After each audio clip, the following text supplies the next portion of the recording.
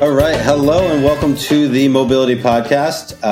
It's great to have you guys back, and hopefully everyone's staying safe and as close to sane as possible. I'm Pete Gould, co-host here on the show, and I am a founding partner at Catapult Policy Strategies. I'm joined today by my co-host. Well, thank you to Pete, our most handsome of the Mobility Podcast co-hosts. This is Greg Rogers. And before we jump in, on behalf of our other co-host, Greg Rodriguez, views are our own. Yes. So it's great to have you guys back and to be talking mobility in very normal times. But I'm actually really excited about our guest right now. Our guest today is Henry Greenidge. He is a good friend of mine, former colleague, and someone who I just respect, who brings a really fascinating background and experience. Henry and I met while we were working at the U.S. Department of Transportation together back in probably what feels like 75 years ago, I think it was, Henry. And from there, he has gone on and worked in the upper echelons at New York City DOT. And then following that, he went to go work for Cruise Automation, doing autonomous vehicles, and has now joined.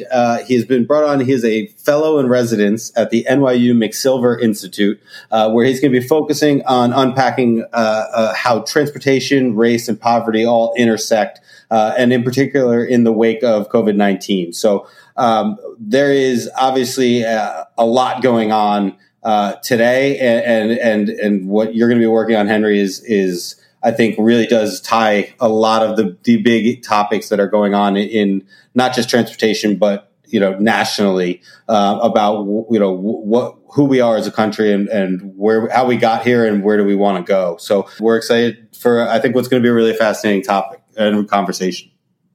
Yeah, thanks, Pete. Really excited to be here. Honored to be here, in fact. I think I have a tremendous amount of respect for the platform that you all have created. I am definitely a listener of this podcast, so it's awesome to be here.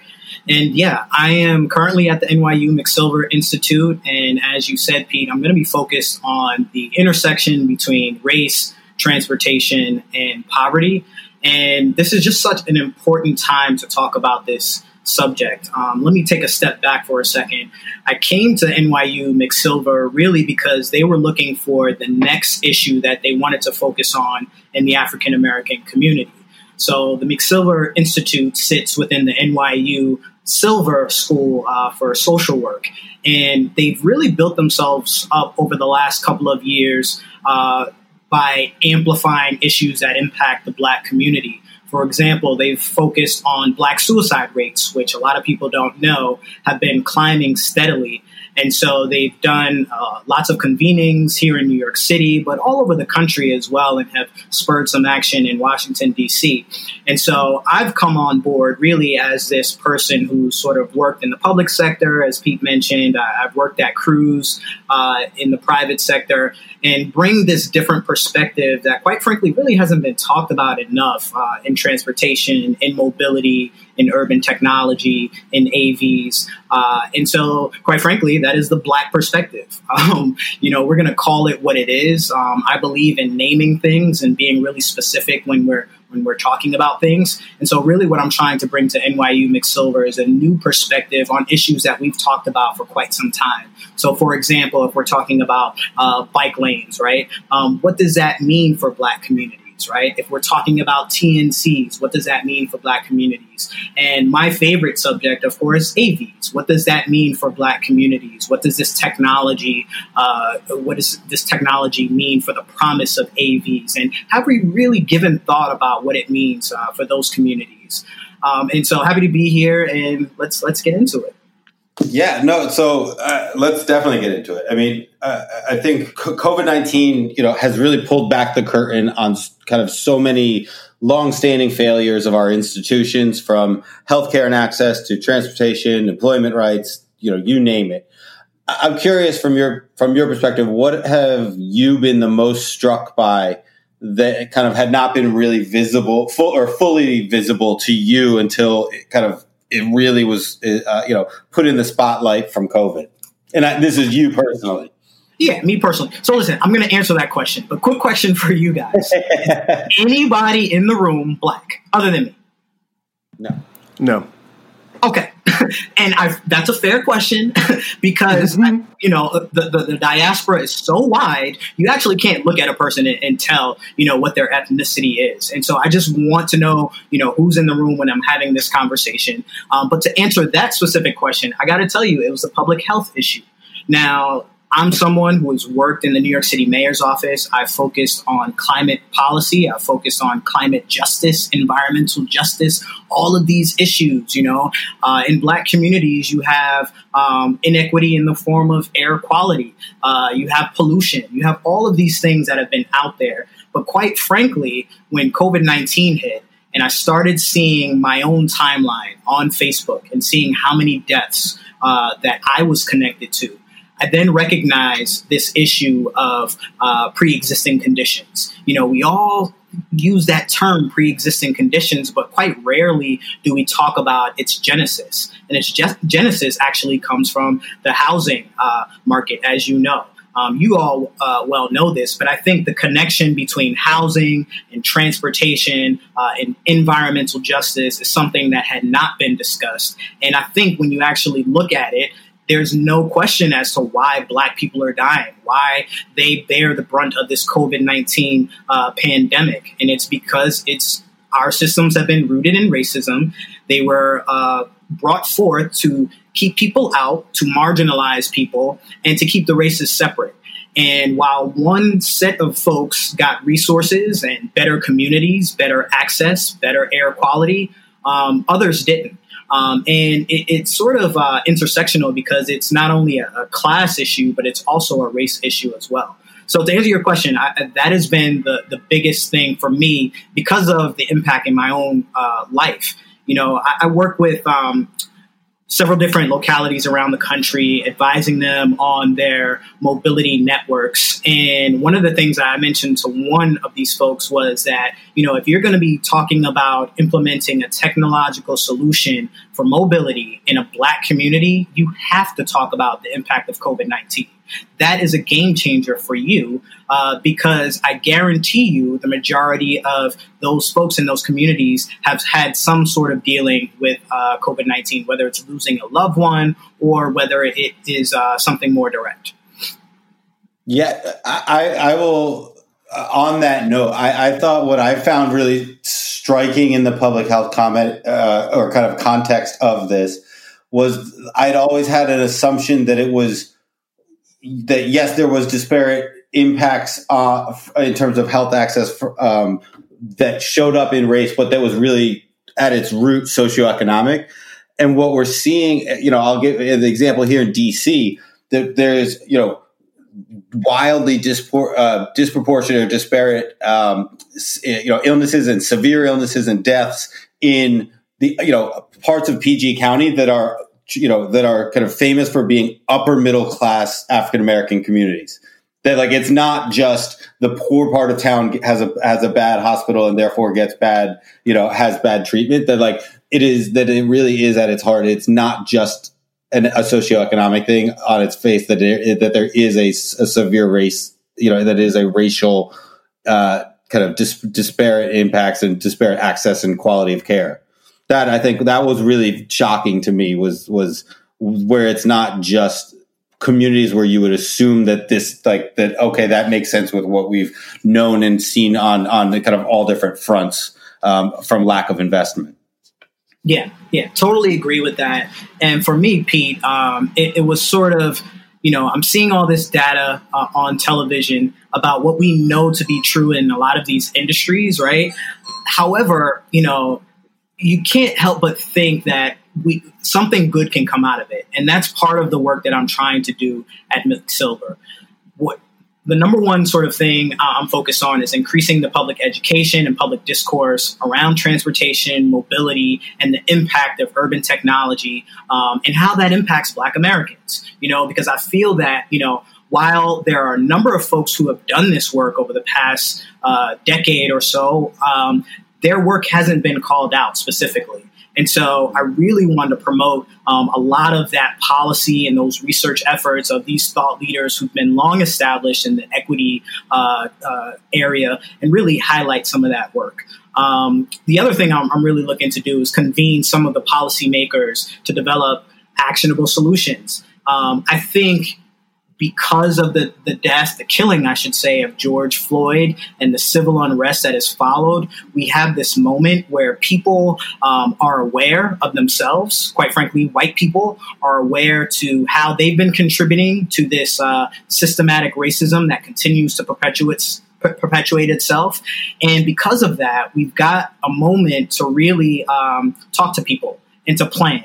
And so what we're trying to do at NYU McSilver is convene some of the policymakers across the country and really develop these solutions for our cities, things that tech companies, particularly AV companies, can take with them to develop internally.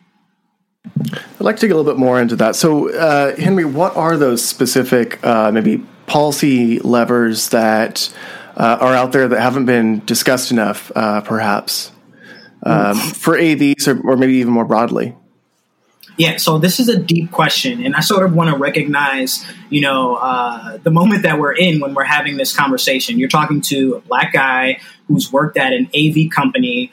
I'm from Black communities, live in Black communities, but yet I've always had to sort of work in these worlds where I'm always the minority and always the one sort of having to deal with systematic racism. Right. And so I want us to be very clear about the lens in which I'm coming from. And so there are a few things to answer your question. Number one, a lot of these companies, I can honestly say, don't fully appreciate the impact of their work. Transportation planners will tell you that transportation can be the great equalizer, right? But the tech companies, a lot of them are more focused on making cargo. Right, making sure that the tech aligns with the company's visions and that they can actually deploy a product. But it's deeper than that. What we have is an industry that can really help people. It can really change the trajectory of this country, and it really gives us an opportunity to address the core foundation that is rotten, in which we are seeking to build upon. And so one of the things that I typically said when I worked at our AV rideshare company is that we were looking to build upon the existing ecosystem, right? Well, the existing ecosystem is broken, right? You don't build on top of a broken house. You have to break it down to the foundation, fix your foundation, and then you build the house, right? And so just to be fair with you, a lot of this that I'm talking about is a journey that I've been on for the past 2.5 to 3 years. And so the first thing you need to do, quite frankly, is establish an employee-led process that can develop a racial equity statement. What do you guys mean by racial equity? Why is it important to you? Why should you be doing this? And that really comes from the top. The leadership at these companies have to recognize that you are approaching America being a majority minority country. It is in the financial interest of your company, if you are creating a product for everyone, that it includes diversity and equity, and you need to define what that actually means. I've heard team leaders in certain spaces say, I have the most diverse team. And, it can be under a certain definition. Having a team of mostly women is diverse. Absolutely. But when that team doesn't include any African Americans, that's questionable as to whether you can actually include the perspectives of everyone. So the first thing is this employee-led process to develop a racial equity statement. The next thing is really in tech specifically to acknowledge the existence of algorithmic bias. You have to acknowledge how this is potentially harmful and how it can impact the development of your technology. And you have to take steps to remove such biases from your internal workflows, period. Again, it starts at the top. You need your CTOs to acknowledge that this actually exists. Some of the larger companies, they acknowledge that it exists, but they're forthcoming in saying, hey, we actually don't have the solution to this. I really think the first step is acknowledging that it exists so that the staff understands that they do approach their work with certain biases. We all do. We all have it. It's inherent in who we are. But to say that our technology can move forward without acknowledging that there are these biases that can be imparted to the technology, that's wrong on its face. Number 3, and again, it seems like I'm directing all my comments at leadership, but I'm really not. I'm directing it on the powers that be that can really facilitate this change. But number 3, I would probably say hire a chief diversity and inclusion officer, not a head of diversity and inclusion, not a senior manager, not a manager, not even a director. You need a chief of diversity and inclusion, someone who's empowered to sit with the senior leadership team, the senior execs at the company, to really talk about how you can institute equity and what that means for the company. And someone who, regardless of some mid-level director on the chain, someone who can make sure these changes actually happen. It needs to be connected to the commercial viability of the product. And the only way you can do that is by having a senior level person do that. And so, quite frankly, I think a lot of companies make that mistake. But if you look at some of the larger, more successful tech companies, that's what they have in place. And there's a reason for that. So I've got a lot more. But on that point, I will notice, and I don't want to. I'm not going to name any company names because I don't. It's not. Yeah, let's not do that. But I have noticed on a number of occasions a big announcement, a big hire, and then that person leaves within after a year. Is okay. Yes. And again, without naming names. Yes. Does that speak to this job and this role and the ear, the amount of ear from the leadership that I was going to have was not what turned out to be the case? Look, I don't know the answer to that, like in specific situations. Yeah, I don't know how to do this generically, but I don't. I see it more than once or twice, and it kind of is like that tells me that's not that candidate fizzled. And that's more of a frustration because we've all been in-house at a tech company, and it's difficult to change like anything that's not, hey, I figured out this way to make more money, or and so it's hard. And I'm just curious if that's something that that you've heard or that is beyond just naming the person. Yes, Pete, it is something that I've heard. No, listen, I think that issue is pervasive. It is pervasive. So let me tell you, I'm sort of getting down on my list, and I'm sorry, this is all in my head, but like one of my recommendations is really for there to be some sort of industry-wide coalition or working group, and I'm talking about the AV industry, to talk about solutions to root out systematic racism in the AV industry. And the reason why is so that you can deploy. The biggest question, particularly for those who focus on passenger transport, is the public acceptance piece. And in order to do that, you've got to conduct outreach, you've got to conduct education, and I also think you need to address racism. And so where you have an industry-wide coalition in which all sort of companies are members, you can help keep each other accountable, and you can work on industry-wide systematic issues. And so I'm a big proponent of that model. I would say, there's PAVE, Partners for Education and Vehicle Education. Thank you. Awesome. Great. Yeah. So you've got PAVE out there. I would never volunteer someone to take on this work. I think they are well positioned to focus on education. But if you had a PAVE-like entity that focused on equity in mobility, particularly AVs, I think that will go a long way to solving the problem of these heads of diversity not lasting long at these companies. Mm-hmm. Yeah. And so, Henry, what would that look like? Would that group help to reach out to communities where a lot of AV companies are deployed? So how do you imagine that working sort of in practice? So sure, I don't think they would reach out to these communities. That's not what they're there for. What they are there for is to ensure that the industry is doing what it needs to do internally, and that companies who are a part of it have the resources that they need. Now, one of the things that's really important about this equity work is to recognize that it's a discipline. Like, you don't just come into this, okay? And that's why I'm sort of hesitant to say that I focus on equity, mainly because, I'm a guy, you guys know my background, I have not focused on equity, but there are experts who have. And so what you need to do is you need to work with the experts who focus in equity. Now, like, there are several that I could name, in California. Greenlining is one that folks toss out there. There's Transform. There's a group called EV Hybrid Noir, which is fantastic.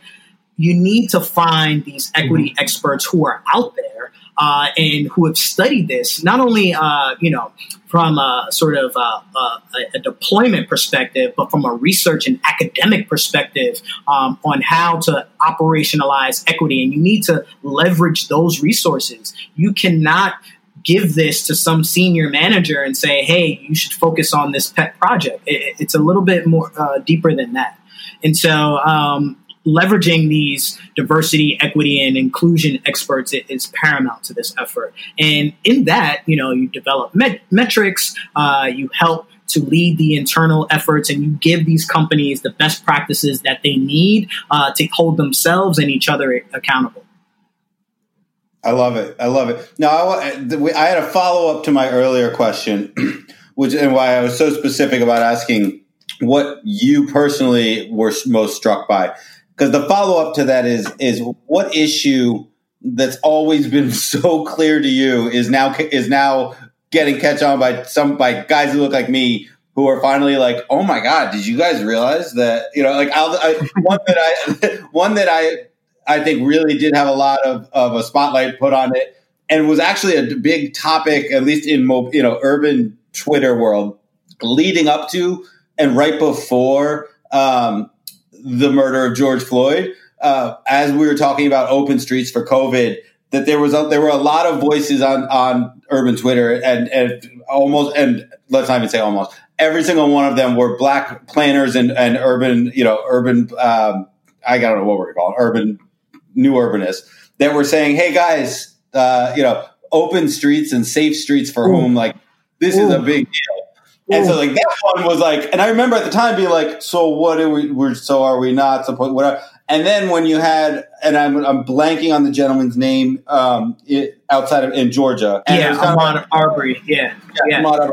And it was kind of like, okay, I think I see what they're talking about. And then as after the murder of George Floyd and the kind of conversation got real, it was like, okay, they've been trying to tell us this for much longer than the last couple months on Twitter. But like, so the longest question ever to a short question is, what issue would you say is finally that, like, the rest of kind of traditional transportation planning and the white planners are now finally getting, that has been blatantly obvious forever? It's actually quite simple. For me, it's the lack of mobility options in Black communities. That is what's been painfully obvious. Let me tell you what happened in New York City. I'm from New York City. I live in Brooklyn.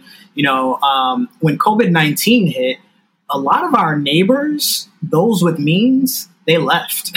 Okay. And a lot of them are still gone. They left. All right.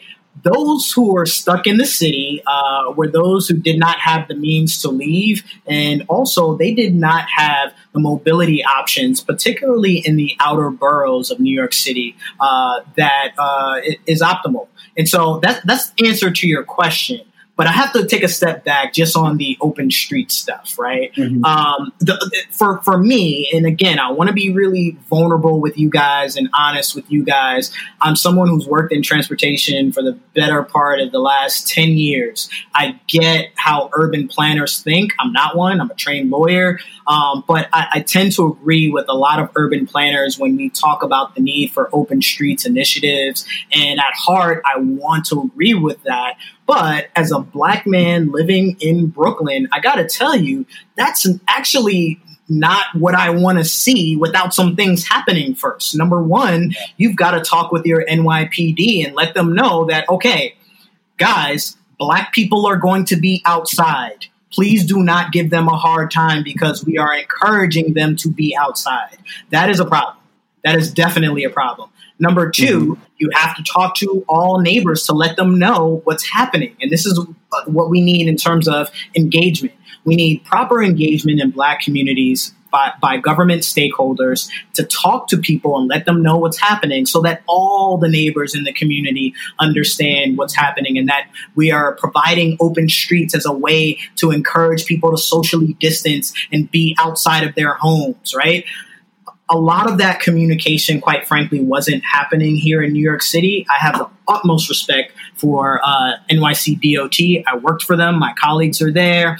However, a lot of that wasn't happening, and my own personal experiences told me that it wasn't happening. Open streets initiatives, bike lanes, all of these things, you have to take extra precaution when you're talking with Black communities. And the reason why is quite simple.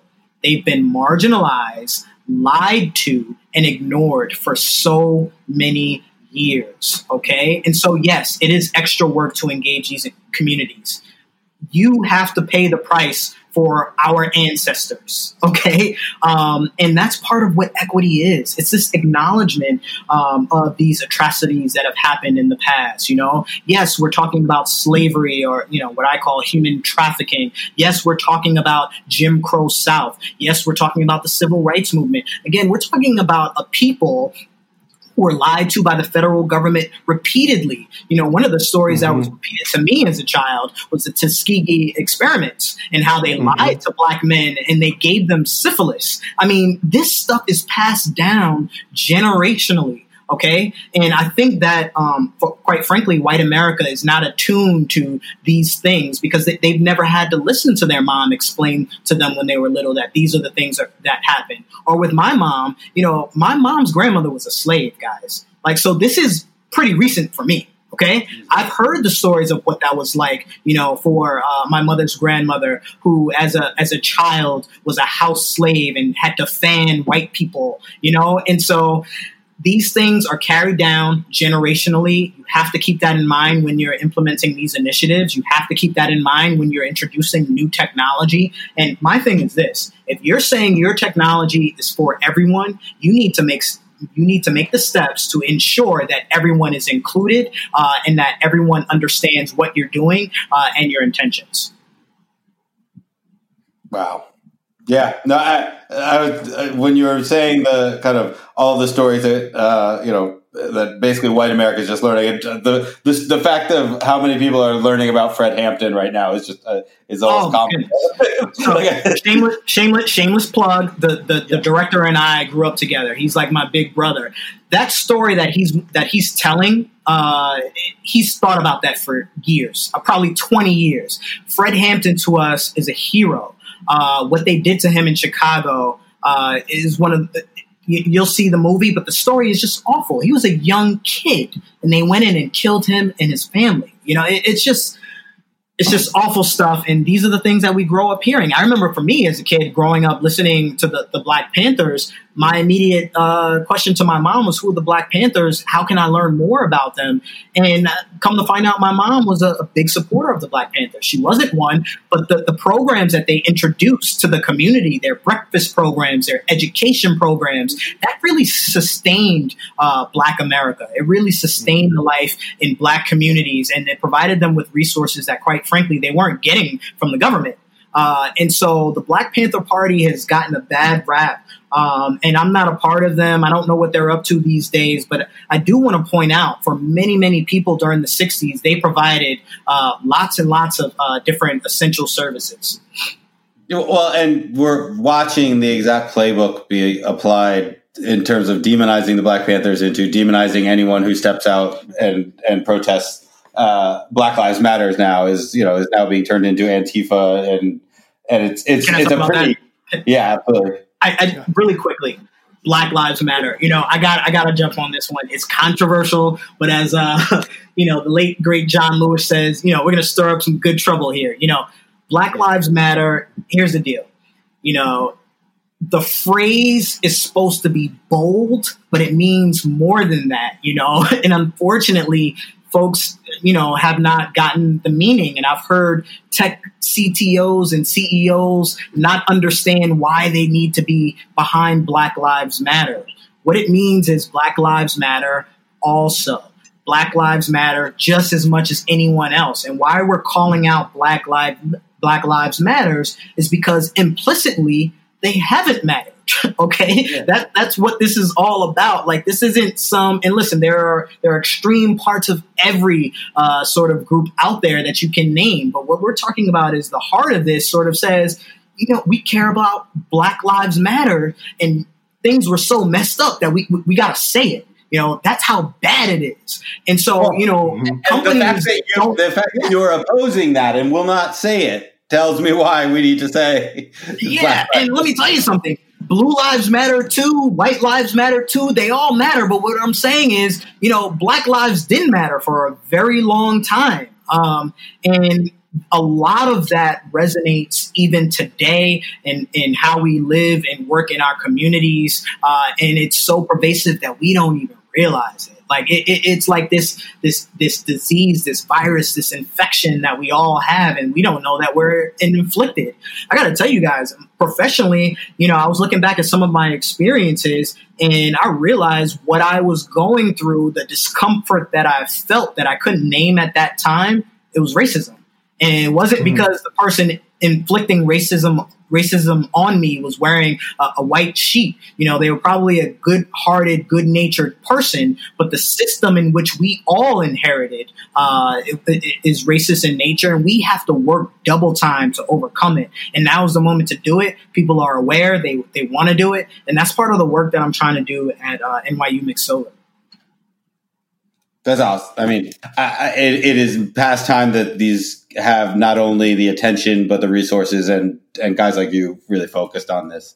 I want to talk one thing when we talk about equity in this space, we typically tend to talk about it as, new technologies and areas where they're lacking. We'll get to it next. You mentioned TNCs. I would love to hear your thoughts. Were on the whole, as a net positive or negative, where do you believe TNCs were a net positive or negative from the world as it was pre TNCs, from the perspective of equity and mobility options for minorities and the like? Yeah, this is easy one for me. TNCs are net positive by far, and I'll give you the personal, but then go a little bit more broad. Pete, when you and I were working for the Secretary of Transportation, I would go home on the weekends on Amtrak. I would leave DC and go and visit my family and then come back for the weekend, Sunday nights. And Sunday nights, I could not get a cab back to my apartment. There were so many times when I'm pissed off leaving on the last train from New York City, and I would arrive in DC and I could not get a cab, and I would have to walk home. Okay. And then someone, actually, we both know this person, said, "Hey, why don't you just try Uber?" Uber was a game changer for me and many others. No, it wasn't, but you were there that day. Okay. But it was a game changer. So yes, that simple example changed my life. I got a ride that was safe. I didn't have to walk the DC streets late at night. But I think for a lot of people, what it really did is in these communities, in these Black communities, where there wasn't a lot of access, and I will say, particularly for New York City, if you were traveling from Manhattan to one of the outer boroughs, I mean, good luck. It was the wild, wild west. Yeah. In fact, a friend of mine, he made a movie about our experience as teenagers trying to get home to Brooklyn from Manhattan late at night. It's called Get Home Safe. It was on HBO. Guilty plug. But, TNCs have done a lot. There's arguments to be made that they got rid of a lot of the sort of gypsy services in the city. And for that, I have to say, I'm disappointed that a lot of these minority business owners went out of business. But at the same time, I have to say that, technology, provides benefits. And I think a larger number of people were able to benefit from the services that these TNCs provided. And do I think they went far enough? No, not at all. But I think the TNCs give us a great way to sort of look at how you can connect communities by providing services in communities that have traditionally been ignored. I totally agree. And I might have shared this previously on the podcast, but, Henry, I used to be an Uber and Lyft driver. I drove basically, full time back in 2015 when I was trying to get in the transportation sector. And I was in DC, and a lot of the rides that I got were across the Anacostia, so I'd have to cross the bridge over. It took me about 15, 20 minutes to get to the passengers, and pretty regularly, the person would call me directly and say, "Please don't cancel." And yeah. And I was like, "Well, no, I'm going to come pick you up. Like, you requested a ride." But there were so many drivers that apparently were choosing not to take those rides, and often those trips that I was fulfilling were for people to go to the grocery store. There were many times where they would ask me to, wait in the Safeway parking lot because it would take a long time to get a ride again to take groceries back. And for a neighborhood or for a significant chunk of DC that only has 2 supermarkets, while many of the wealthier areas have a lot of them, effectively making it a food desert, it shows a lot of the inequities that we've seen created and how important transportation access is there. But I was as happy as I was with the outcome of helping people get to and from. I was also frustrated that other drivers were not fulfilling those trips. It's immensely frustrating. So, Greg, congratulations! You now have insight into what it's like being a Black person, and I've been there. I didn't even think about what I've done to ensure that my ride was not canceled because of the neighborhood I'm going into. Like I would want to make sure my profile pic was one of me smiling so that I didn't look intimidating in some form or fashion. And this is difficult stuff. Because one school of thought tells you that that's assimilating, right? And that's sort of bowing down to the system in which we live in, which again is rooted in racism. Another school of thought says, be as you are. Folks need to learn who you are so that they can accept you. I don't know where I fall. I'm probably on the latter these days, quite frankly. But those are definitely real world experiences for sure. I do want to touch upon one thing that you said, and it's groceries and essential service. And for me, I think AVs can be a huge, huge part of that. And I'm excited to see what comes. I personally think passenger service is down the way, but I think you can create additional acceptance through goods delivery. So optimistic to see what comes next. Yeah, I totally agree. And without jumping into, a neuro commercial, I think, one of the reasons I was excited to join neuro was because that application would help to realize a lot of those benefits a lot sooner. I wrote this blog post when I joined about my hometown, which is in the Central Valley of California, food-rich area, breadbasket of the world, immense food access issues, immense. And a lot of that was tied into transportation access, but also the choice of where grocery stores are built. And these are the structures and the systems we have to be thinking about and that we turn a blind eye to for way too long. Yeah, agreed. All right, actually, go ahead. No. Well, so I want to turn to my next question.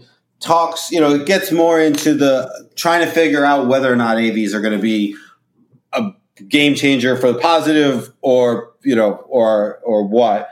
And one of the things that is also, again, that, guys like me are just starting to really realize, given the, in the debate or discussion of the last several months, is just the wildly disparate experiences and the consequences of interactions with law enforcement for African Americans, and in particular, that the number of and the frequency of those interactions coming from motor vehicle stops.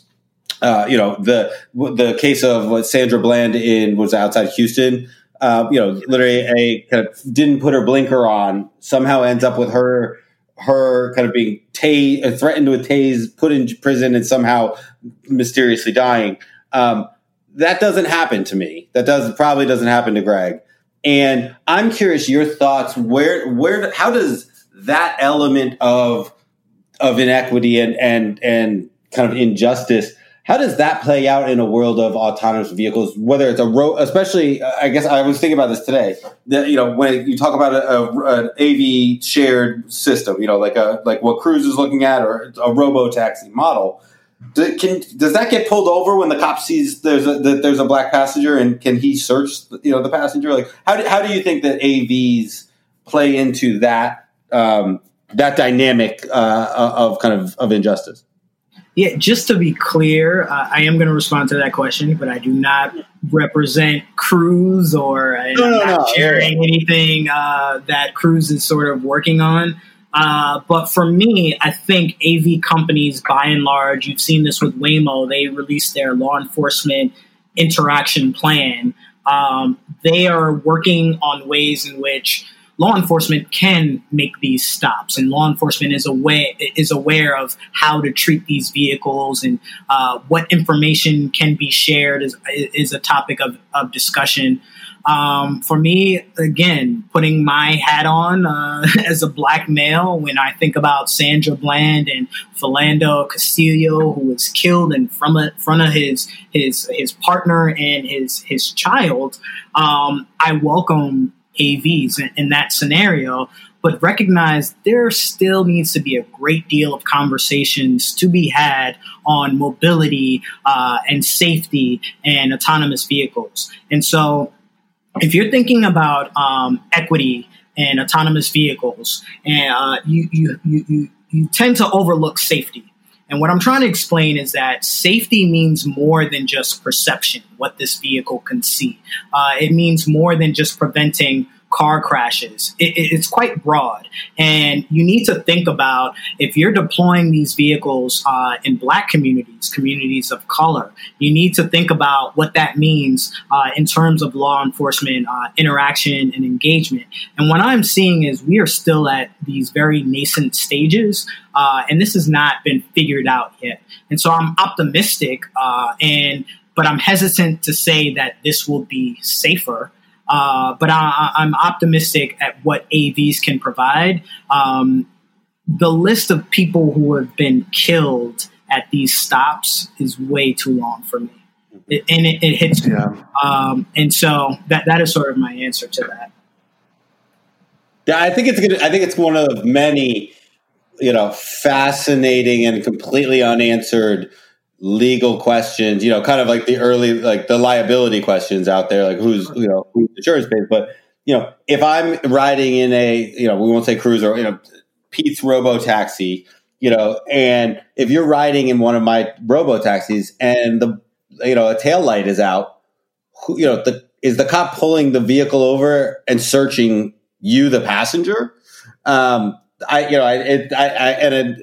that is not a unlikely scenario that that will happen in this future. So it's just Kevin. So I'll give a shout out to Kevin Webb, who was citing and kind of promoted actually yesterday on Twitter the podcast episode from the 99percentinvisible.org, and they were interviewing the author of a book called Policing the Open Road: How Cars Transformed American Freedom. And it just digs into all of this. The book's arriving tomorrow, and I was like, I would almost want to hold off on recording this because it sounds fascinating. But it's just, I was like, that's another topic that I haven't really thought of in how pervasive it is, and how do we address that as a broader industry in terms of the future of mobility. Yeah, sure. It's again, I'm cautiously optimistic. It's a thing. I'm someone. I have my insurance. I've got my license, but I got to tell you, one of my dreams is actually to do a cross country trip. Drive across this country. One of the things that has stopped me from doing that is my fear of police interactions, away from home. And so I haven't done that. That's a very, very real scenario for me and for a lot of other people. And it may sound like it's unrealistic to some of the people listening, but I got to tell you, it's a very real thing. And so that's why, again, I'm optimistic, but hesitant to say, okay, this is going to resolve all of our problems. Our problems are deep. Okay.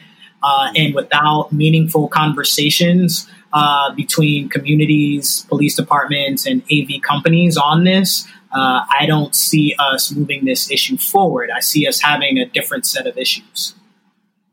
Right. Absolutely agree. And I think that leads pretty well into our next question we wanted to ask you. You've sat in influential policy roles at the federal level at USDOT, and at the city level at New York City DOT.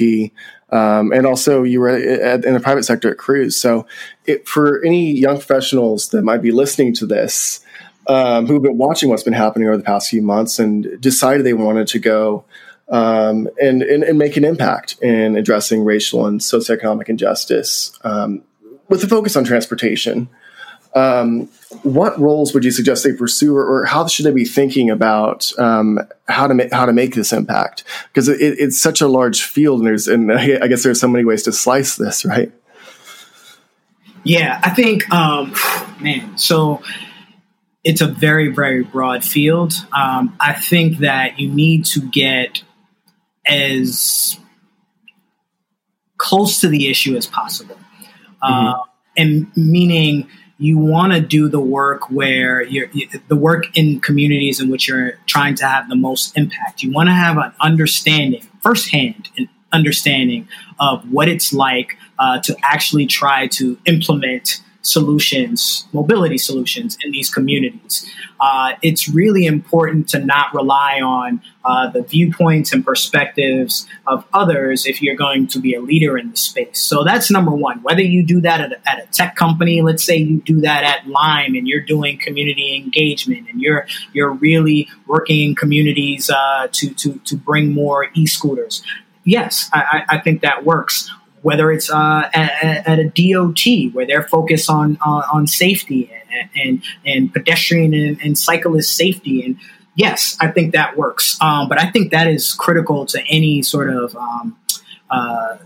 education or advancement in the field because of what the folks who you are serving have gone through. You have to really understand what they have been through. You have to have gone through a community meeting where they have just yelled at every city stakeholder there is in the room. You have to, you go through that and it gives you an understanding of why it's important to people. One of the biggest lessons that I've learned in much of that work is people want to be heard. When I was working at an AV company, I went into communities where they fundamentally agreed with AVs. But by the end of our engagement, they at least heard us out and they wouldn't actively sort of go against us. And the reason why is because we sat there, we listened to them, authentically listened. We were interested in the issues that they had to raise. And then we sort of said, all right, well, here's why we think we can help. And I don't think a lot of that happens. And I think for a young person, you do have to understand that this work is more than meets the eye. It's not just about going into transportation because you played SimCity as a kid. I don't even know if there's still some. I'm dating myself. We're on the City Skylines now. Right. It's not just about that. The work that you do actually has a real world effect. And if you do it wrong, you are perpetuating racism. Like that's the bottom line. And you have to be okay with that. You have to be okay with the decisions that you've made, and you have to be educated. You have to be informed. And so for me, I think planners in particularly, we need to give planners more education on how to actually deal with people. They need to be working with schools of social work, like the NYU McSilver School, to really understand the psychology of people. They need to understand history, and to a certain degree they do. But there needs to be a lot more of that so we can have understanding. So it's a difficult question to ask because it's a broad field. But I guess my answer is, getting as close to the people in which you hope to help as possible. That's where you want to start, and then you can branch off from there. Mm-hmm. And it sounds like it sounds like in any of those roles, you got to get out of the office. You can't. It's not in non-COVID times. It's not and in COVID times, but it's not just. I went to the conference and I heard about how terrible this is, but it's no, you gotta be like, and I really do. As often mind-numbing as they are, and frustrating, I'm sure, for the city officials. It's much like campaigning. Being out there and knocking doors is the only way you're really going to get to understand the pulse of someone that you're supposedly saying that you're leading, and serving. So, yeah. Yeah. One thing that came to me as you were talking, Henry, is that, what I take from that is that, well, we all know this to be true. Transportation access and transportation and actual mobility is one of the number one determinants of social and economic mobility. And from that lens, whether you're in the public sector or you're in the private sector, everything that you do is in some way sort of a public service, helping people get from point A to point B. And I think that mindset and realizing how important that is what should be instilled in the transportation sector. And hopefully we're coming to that point of reckoning, of realizing that. I honestly think we are.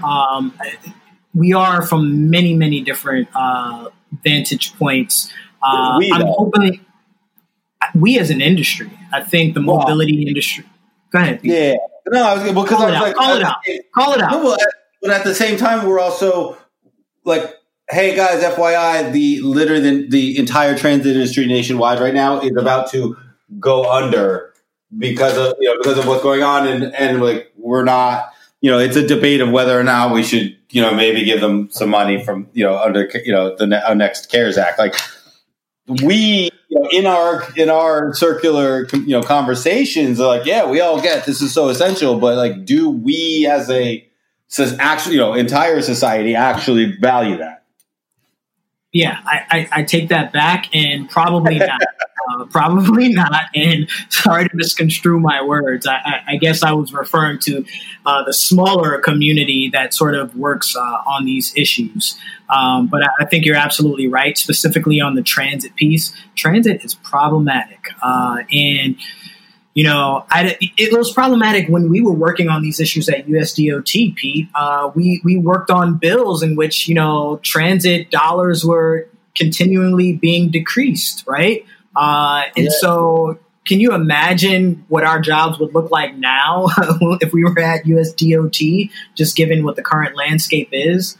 I think, and that's part of what I'm trying to do again at the NYU McSilver Institute, is really bring light to some of these issues. Transit in particular. Transit is how people get around in major cities, especially New York City.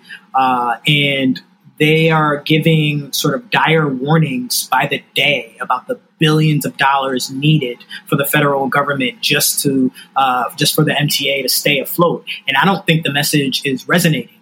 And it's not that, the alarm isn't sounding. It's just people aren't hearing it. And so I do think as professionals, we do need to think about different tactics. Yeah. No, it's rough. So, I mean, we could go on forever, and we need to. I mean, I think Henry, we were talking about this kind of in the prep when we were getting ready to record. And what the toughest thing here is that there's not now that we've had this, much long overdue and much needed. And I would say it feels like the most sincere conversation thus far on on inequity and racial injustice and all that. But there's not that one bill at the end of the day that, there's not the Civil Rights Act that just needs to get passed. And then we can all say, woof, that was historic. Like what we're talking about here is kind of, it's just a grind. It's everything. It's every small decision keeps being made and furthering these injustices. And that's a lot harder to solve. And it's not, and it involves this going on, this awareness and this conversation never going away. So, I mean, what are your thoughts on that element of it? And how do we keep this going? I mean, we can't be in the streets in perpetuity, but like, how do we, symbolically be in the streets on all of these small decisions that add up? Yeah. one of the issues is the problem with the term equity itself. And, Greg has heard me say this before. The problem is it's so broad. Like when we say equity, like what are we talking about? We need to get specific, and that's the first thing. Number two, I would say, you need to have strategies to what we call operationalize equity into everything. And that's why this is so hard. It's hard because we need to have equity in the way we design our technology, the way we engage with communities. We need to have equity in, how we bring together our staff and how we hire. It's so pervasive. And often when we use the term, we don't include any specifics behind it. And we don't talk about what we mean. And that's why one of the first things that I said was you need an employee-led process to develop a company-wide racial equity statement, because you've got to define it for you. I think that is the way you keep it front and center, because you're right. The outrage tends to dissipate after some time. I think we're still very much in that moment. But I think those proponents who are working to ensure that equity is included in everything, they're on a time clock. And so we really have to do our jobs to highlight some of the issues and make sure that we are specific when talking about solutions. Agreed. Yeah, no, exactly. So no, honestly. So in working with equity, this is how I feel. I'm exhausted. I'm totally exhausted. But I was like, I'm about to say I'm exhausted because wow, this has been really heavy thinking about this for an hour, and it's like yes, as opposed to every single hour of your an entire life. So it is such an important topic. Henry, I'm really glad to have you in particular on this, but also, hopeful that not only, all of us can be better, just can be better allies and stop being, even when we are not intentionally doing it, being part of the problem. So agreed. If I could, I don't know how much time I have left, but I talked about the need for an employee-led process to establish a company-wide racial equity statement. I talked about, leadership acknowledging the existence of algorithmic bias. I talked about the need for a chief diversity and inclusion officer rather than, sort of a lower-level employee. I talked about the need for an industry-wide coalition. I didn't talk about the fact that we need a more inclusive public engagement strategy that includes all communities and having the right people to go out there and deliver these messages. And Greg, I think you guys at Neuro are well positioned to do that because I think people will accept what you're trying to deliver to them. You're trying to deliver to them essential goods. But anyway, I also think that you need to commit a long-term effort to recruit candidates from historically Black colleges and universities. And a lot of people don't understand why that's important. For us in the Black community, these universities are our Harvard. They are our Yale. They are a source of pride when members of our community attend them. They are fantastic institutions. And because they're not part of this large mainstream fabric of society, they're often forgotten about. But you've got some of the top tech talent at these HBCUs. These are the cream of the crop. And so why don't we have long-term efforts to recruit from these universities? Why don't we recognize that recruiting at these universities may be different than going to, a Stanford? They're different. It's culturally different. Some of the other things these companies need to do is, and I think I mentioned the hiring of diversity, equity, inclusion experts, not leaving this discipline to a pet project of folks internally, really going out there and hiring people who've been doing this work. Got to tell you, this work in the mobility space, the research in equity, it's been led by Black women. Black women have been leading this work for years. And these companies really need to link with them and figure out how they can, introduce equity into their solution. We need more research and we need to be more specific about what we're doing. So I know that was a lot, but that's what we need to do. Not only do we need the research and education, VCs need to invest great ideas in great companies that are being started and run by Black men and women. Totally. I'm actually working on a project with NYU. I'm trying to highlight some Black startups in New York in the mobility space. And what's interesting is the barriers that they're encountering. It's not that they don't exist. It's the barriers due to systematic racism. And folks don't acknowledge that's what it is, to be fair with you. But that's what it is. And that's why they're having difficulty. But I got to tell you also, they're also moving forward. They're not letting that stop them. Mm-hmm. So, yeah. Mm-hmm. Okay. Anyway, that's fascinating. We could and probably should do an entire next episode with how to, talking about the investment side of this, because as we've seen in all of this in mobility, getting that investment and leadership is how you're able to kind of drive great ideas from great people. So we've now topped an hour, and so for our half-hour podcast, but I'm glad we did. This is a very important topic and an amazing guest to talk about it, and a great friend of mine and friend of the podcast. So, Henry, thank you for coming on. The kind of, I think the next thing is, where can people find you to follow your work and what you're doing, and how can they find you online? Yeah, absolutely. So I'm at henrylgreenidge.com and ourmobilefuture.com. That's ourmobilefuture.com. Or you can find me on LinkedIn, Henry L. Greenidge. I'm out there. Would love to connect with folks who are interested in operationalizing equity, or folks who just have questions and want to know more. I'm happy to be that person. So that's awesome. Thanks again, Pete. Really appreciate it. No, of course. Greg, where can we find you? Yeah, you can find me at avgregar. Perfect. And then this is Pete. You can find me at Catapult. I don't even remember what it is. We'll put it in the show notes. You can also find the Mobility Podcast at Mobility Podcast on Twitter. And guess what the URL is? mobilitypodcast.com. Perfect. Thank you all. And we will see you guys very soon. Thanks, Henry. Awesome. Thanks, Henry. Thanks, guys.